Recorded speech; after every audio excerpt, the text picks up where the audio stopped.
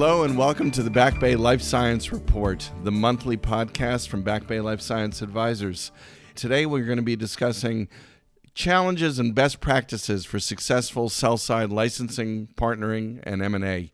I'm really delighted to be joined by two of my partners today, Greg Benning, Managing Director and Head of Investment Banking at Back Bay, and Steve Galdi, who's Managing Director in our Strategic Consulting Group, but really intersects extensively with our investment banking team on the integrated platform. So before we launch into the podcast, I'm going to ask Steve and Greg to introduce themselves respectively. And Steve, let's start with you. Just give us a little background and we'll set the context for why we're talking about what we're talking about today. Thanks a lot and happy to join. So Stephen Galdi, I'm a managing director with the firm, have been with the firm since we've began. And work across, as Jonathan said, both the strategy consulting and the investment banking side. 12 years with Back Bay, but prior to that, a number of years in drug discovery, a number of years as an equity analyst covering mid-cap and large-cap companies, and enjoyed my time with Back Bay since joining them at the beginning. Terrific. And Greg, since you and I have been interrupting each other for 20 years, I'm going to actually just introduce you as my partner for a long time and try not to interrupt as you introduce yourself. Okay. Well, hello, everybody that's listening. Welcome to the podcast. And between the three of us, you're going to get a real sense for what it's like in a Back Bay brainstorming meeting. Terrific. Thanks, Greg.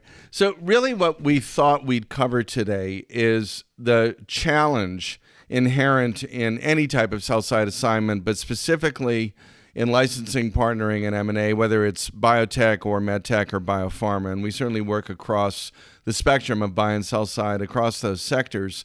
There are a lot of preparation issues. And I think probably our mantra is that if you go in ready to control the debate, you win. If you go in unprepared, you don't win as well, and you might not win at all. But there's a lot of issues relative to how the markets are doing, the macroeconomic and exogenous factors, understanding the buyer universe, understanding the relative value of whether you're giving up a lead asset or a secondary asset in a licensing or partnering deal, or whether that actually migrates over to whole company M&A. And not least among this is really gaining alignment among all the stakeholders, management, board, investors, for the timing and the value of the event itself, your expectations around that. So, Steve, I want to ask the first question of you. Given those areas, where have you found in your counseling of companies now for many years where deal preparation is most essential, and also by extension, where is it most overlooked? Yeah, sure. I mean, I think, one of the, incredible benefits we have just based on the integrated platform is, we are often working with the companies for, sometimes months and years prior to getting into the transactional setting. So, we're able to build up a really good understanding of the company and, what the sort of overall goals, of the transaction are. But, when we are, coming to a transaction, maybe without all that history, what it is really important, as sort of, previously highlighted, is really trying to get an understanding of, what is really the goal of the transaction? What is the alignment between management, board? What is the expectation on exit?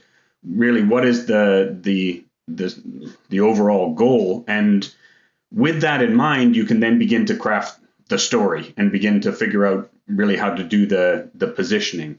And, again, one of the benefits of the integrated platform is when we take on a transaction, we deploy the consulting side of the group really to do diligence on the asset as though we're doing it from the other side. So when, you begin that way, you begin to see it from the other side. What are the issues that are going to be most problematic for them? What are the issues that are going to, potentially be the red flags? And I think it's really, really important to understand what those are in advance. Ideally, you want to be able to address them up front. You want to be able to have solutions for them up front. And most of all, you don't want to be caught off guard by them, right? So even the worst case scenario, you want to at least have an answer in the back pocket for what is an awkward question that's coming.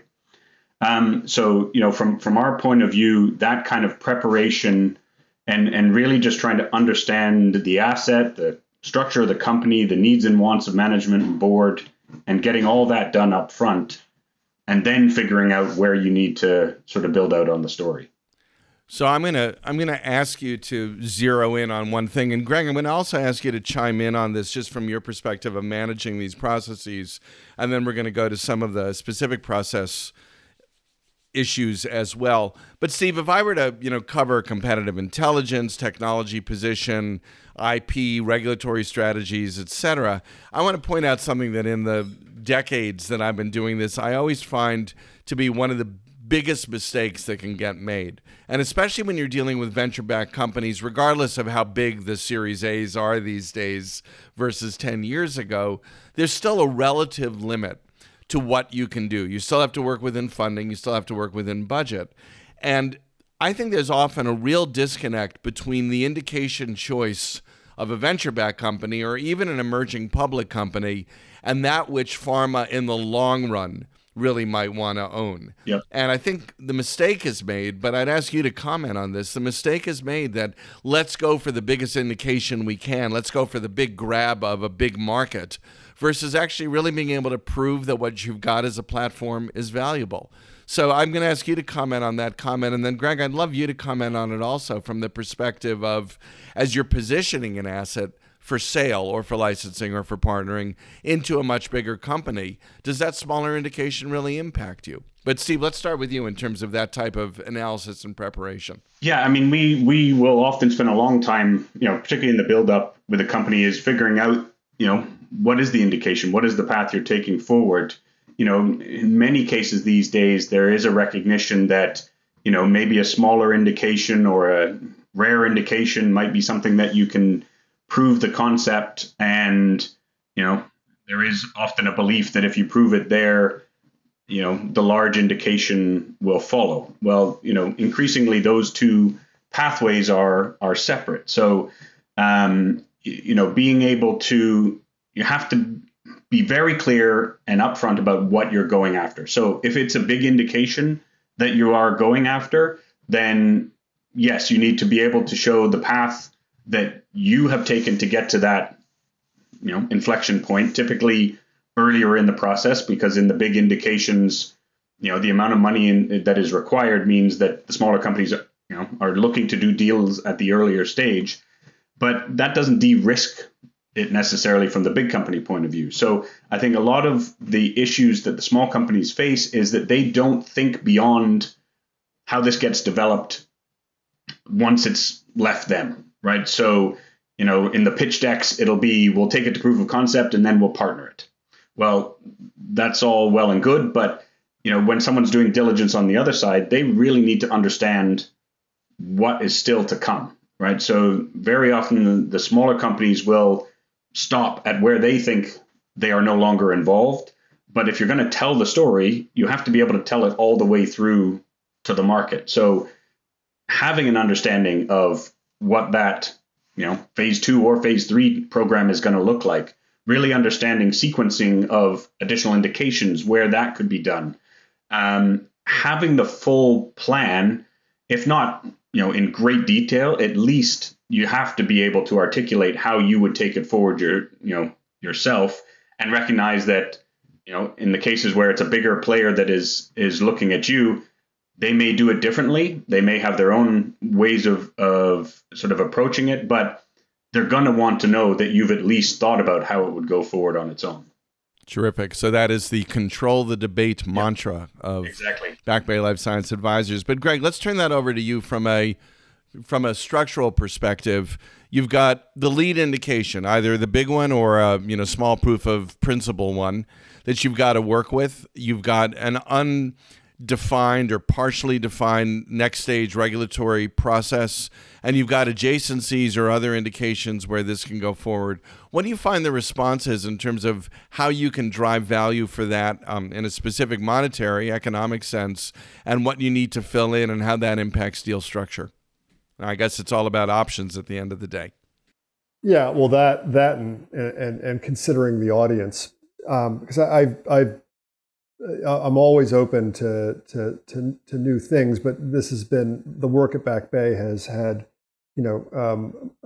occasional surprises where you go in with an asset that's been focused by the company and by the board exclusively in one area, and then the counterparty, as you're starting to get into valuation and structuring decisions, is starting to push back, and what you find out is that their interest is taking it in an entirely different direction. And this is just as a for instance, one that we worked on a few years ago that had a primary focus. It was an epigenetic asset, preclinical, focusing in oncology. And we got into some deal discussions with a counterparty, and as we were pressing on the clinical milestones, we're running into some resistance, and made the suggestion that maybe they should just flip it to an M&A transaction, and they did, and it was like, well, that worked out well. But then what wound up happening was they took it into infectious disease. So it was quite a surprise to find that. I mean, things we're working on now, big hard indications. We're finding people that are interested in taking good phase 1 data and channeling that into maybe a rare proof of concept study. We're finding big hard indications with good phase 1 data where the counterparty may be interested in some of the more recent backup compounds that are coming because they've got longer exclusivity. So I think there's a lot of stuff where you need to really understand what's going on the other side, and they may be looking at it very differently than the way you do. So that's a great segue to something that I very much want to discuss. And I spend some of my time as an entrepreneur. I've started a number of companies, and also work meaningfully in an investment fund. And we're often approached by agents, intermediaries, investment bankers, as our companies are getting sold, or as I've seen in companies that I've started and are on the exit trajectory, that the people, the contacts are so important inside of those that will buy the companies, the acquirers. The contacts are often in corp dev or in biz dev, and they aren't necessarily where some of the critical decisions are. And Greg, I know that you've always been a champion of identifying not only the right buyer, but also knowing the champion within the organization. And I'm curious to hear your thoughts about R&D versus commercial. Who owns the P&L? Who's going to own the risk for it? And how do you ferret that out as you're launching a transaction and as you really need to get to the meat of who's going to be making the decision and who's going to be paying for this at the end of the day? Well, we can take that back into the prior comments that I made, but I think it also has something to do with the size of the organization that's across the table from you. I mean, if you're looking at a larger organization that is thinking about target market sizes and indications that are either square in their focus areas, incremental value add clinically to their focus, or something that they're trying to drop into a revenue line, say in 2025. If as you progress from phase 1 to phase 3, there's this spot in the middle that can get a little bit tricky where R&D may be really enthusiastic about it up to a certain point, but beyond that, your champion is coming from the commercial side. Conversely, at a large biotech or a medium-sized biotech, you could have it coming from either of those sides. So I think to some degree, the stage and size of counterparty drive part of that answer. Yep. I agree. I think at the end of the day, we're going to have to say that you really need, as Steve is arguing, you need the continuity from the development all the way through to the market.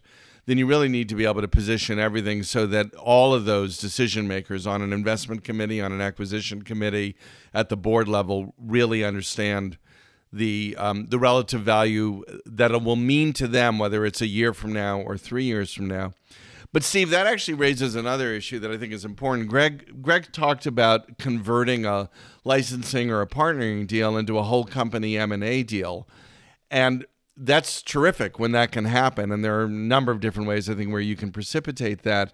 But the other challenge on the front end of that entire process is for companies to think about whether they really want to partner that lead asset where a lot of their value is construed and then use those proceeds to help develop the back end, or whether they're better off using the back end of their pipeline to try to gain some non-dilutive funding, even though all funding is ultimately dilutive, and then really lead themselves with what's going to create the most value near term. As you go about those analyses and as you counsel companies, it's obviously going to be different for everyone. What are the types of things you think about in terms of that prioritization? Particularly for a licensing deal, a lot of the discussion ultimately comes down to who's going to be responsible for what and when, right? So, if it's your lead asset, and yes, a lot of your value is tied up in that, there are a lot of structures where, companies can potentially take on the early part of the work, right? So, if you're a preclinical company and you're looking at sort of moving assets into the clinic, maybe being able to do some of that early clinical work, often companies are using that to build their capabilities, establish themselves, and at the same time, the counterparties aren't taking on the risk, and they're able to leverage that deep reservoir of knowledge that is coming with the asset, versus a preclinical asset or an early stage asset that you're kind of just throwing over the fence and taking the cash and going back to the well. So in many cases, it's how can you structure a deal such that both sides get something from it, right? And in those sorts of cases, it's in a lot of the things that we've worked on, it's really come down to when is the handover point? And is there a handover point that de-risks it for the acquirer, but also gives the early stage company something else, right? And not just the cash.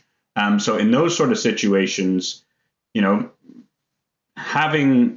able to move your lead asset further along, knowing that there's an exit for it, but gaining those capabilities means that you are in a better position to be able to move the next stage of assets through to a higher valuation point or inflection point. So it really does kind of depend. I think there are instances where both work, right? Partnering the lead, getting something out of it can be beneficial for both. But if a lot of the sort of newer platforms that we've been looking at, it depends where you're getting your benefit from, right? With a lot of the newer technologies, it's a little more about the froth and the promise of the technology. When those technologies make it into the clinic and they come up against the hard truth of clinical development, that's when you start to see them, face a few problems. So in some cases, it may be good to partner off the lead asset and focus on the early stage development because that's where a lot of the interest lies. Or you can hold on to it maybe a little bit longer and work with the other company in a collaborative sort of way to be able to, build up your capabilities, if that makes sense.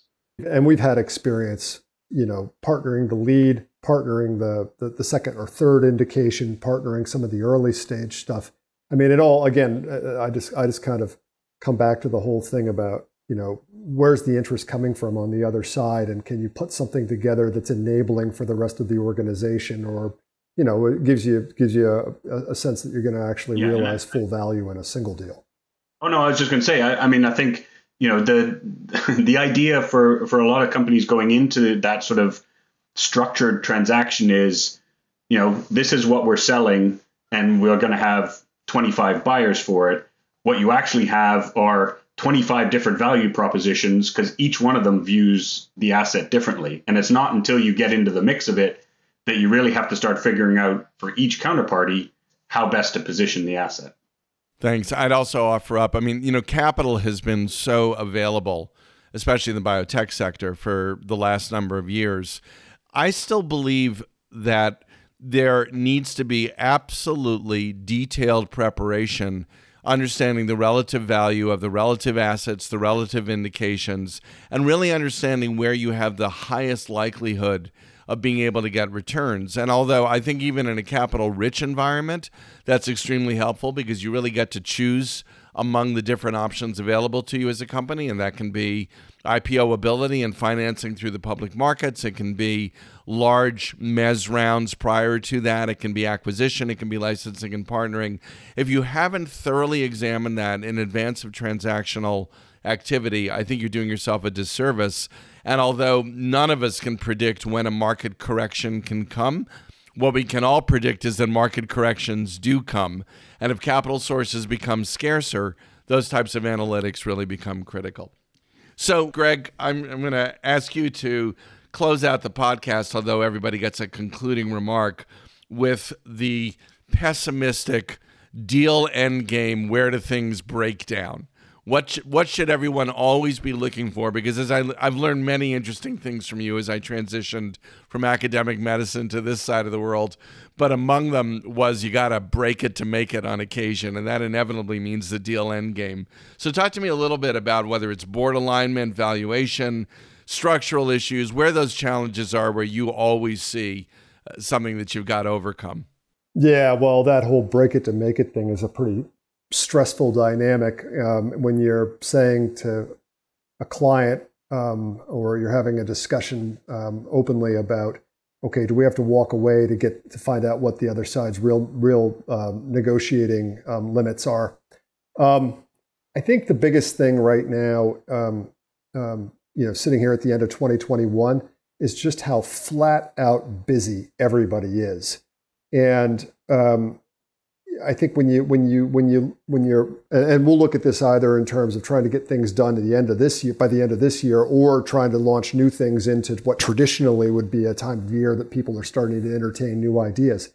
People are crazy busy right now, and that goes from the venture funds looking at new ideas to boards, C-suites, business development people at companies, to transaction counsel.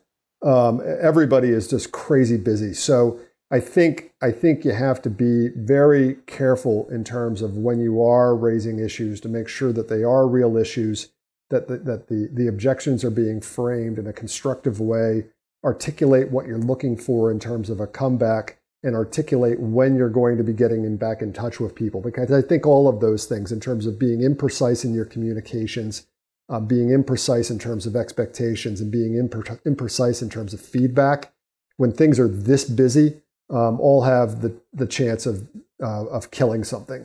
So I just temporarily, those are the biggest things on my list right now. Just making sure communication is really well structured. So I'm gonna let that be your concluding remark as well. And Steve, turn it over to you for your concluding remark in terms of the end of 2021 counsel you'd give. Yeah, I mean, I think as the year closes out, as Greg said, everyone is flat out. But it's clear that this busy time is going to continue into the new year. And I think what we're seeing is that there are still plenty of options for folks. When we are going out at this point, we are often, looking at not just a transaction, but the company is almost inevitably dual tracking some kind of financing or looking at an IPO, and those kinds of options are great, but I think we're in flush times at the moment, right? So, certainly leverage all those options at the moment, but to your earlier point, these sorts of things can go away pretty quickly, and I think you just have to be ready to tap dance a little bit, as the sort of situation changes. Thank you. And my two mantras, which I invoke all the time, one is control the debate, which has been, I think, present throughout this entire discussion today. And the other is, of course, better is the enemy of good. And as flush as we are with capital and as busy as everybody is, sometimes recognizing what will advance your cause in the near term really advances the cause in the long term. And those types of analytics and prioritization remain critical. So, Steve, and I forgot to mention at the beginning of this that you now head up our Back Bay Canadian office based in the Mars Center in Toronto. That's right, eh? So I think this is your first podcast from there. It is, from the Great White North. It is, and we can still hear the Canadian accent there, so it's okay. And Greg, you're still Boston-based, which is a good thing to be. But thank you both for joining us, and to all listeners, thanks so much for joining the Back Bay Life Science Report. And we'll be back again with something new and very soon. But in the meantime, best wishes to everybody listening and a great 2022.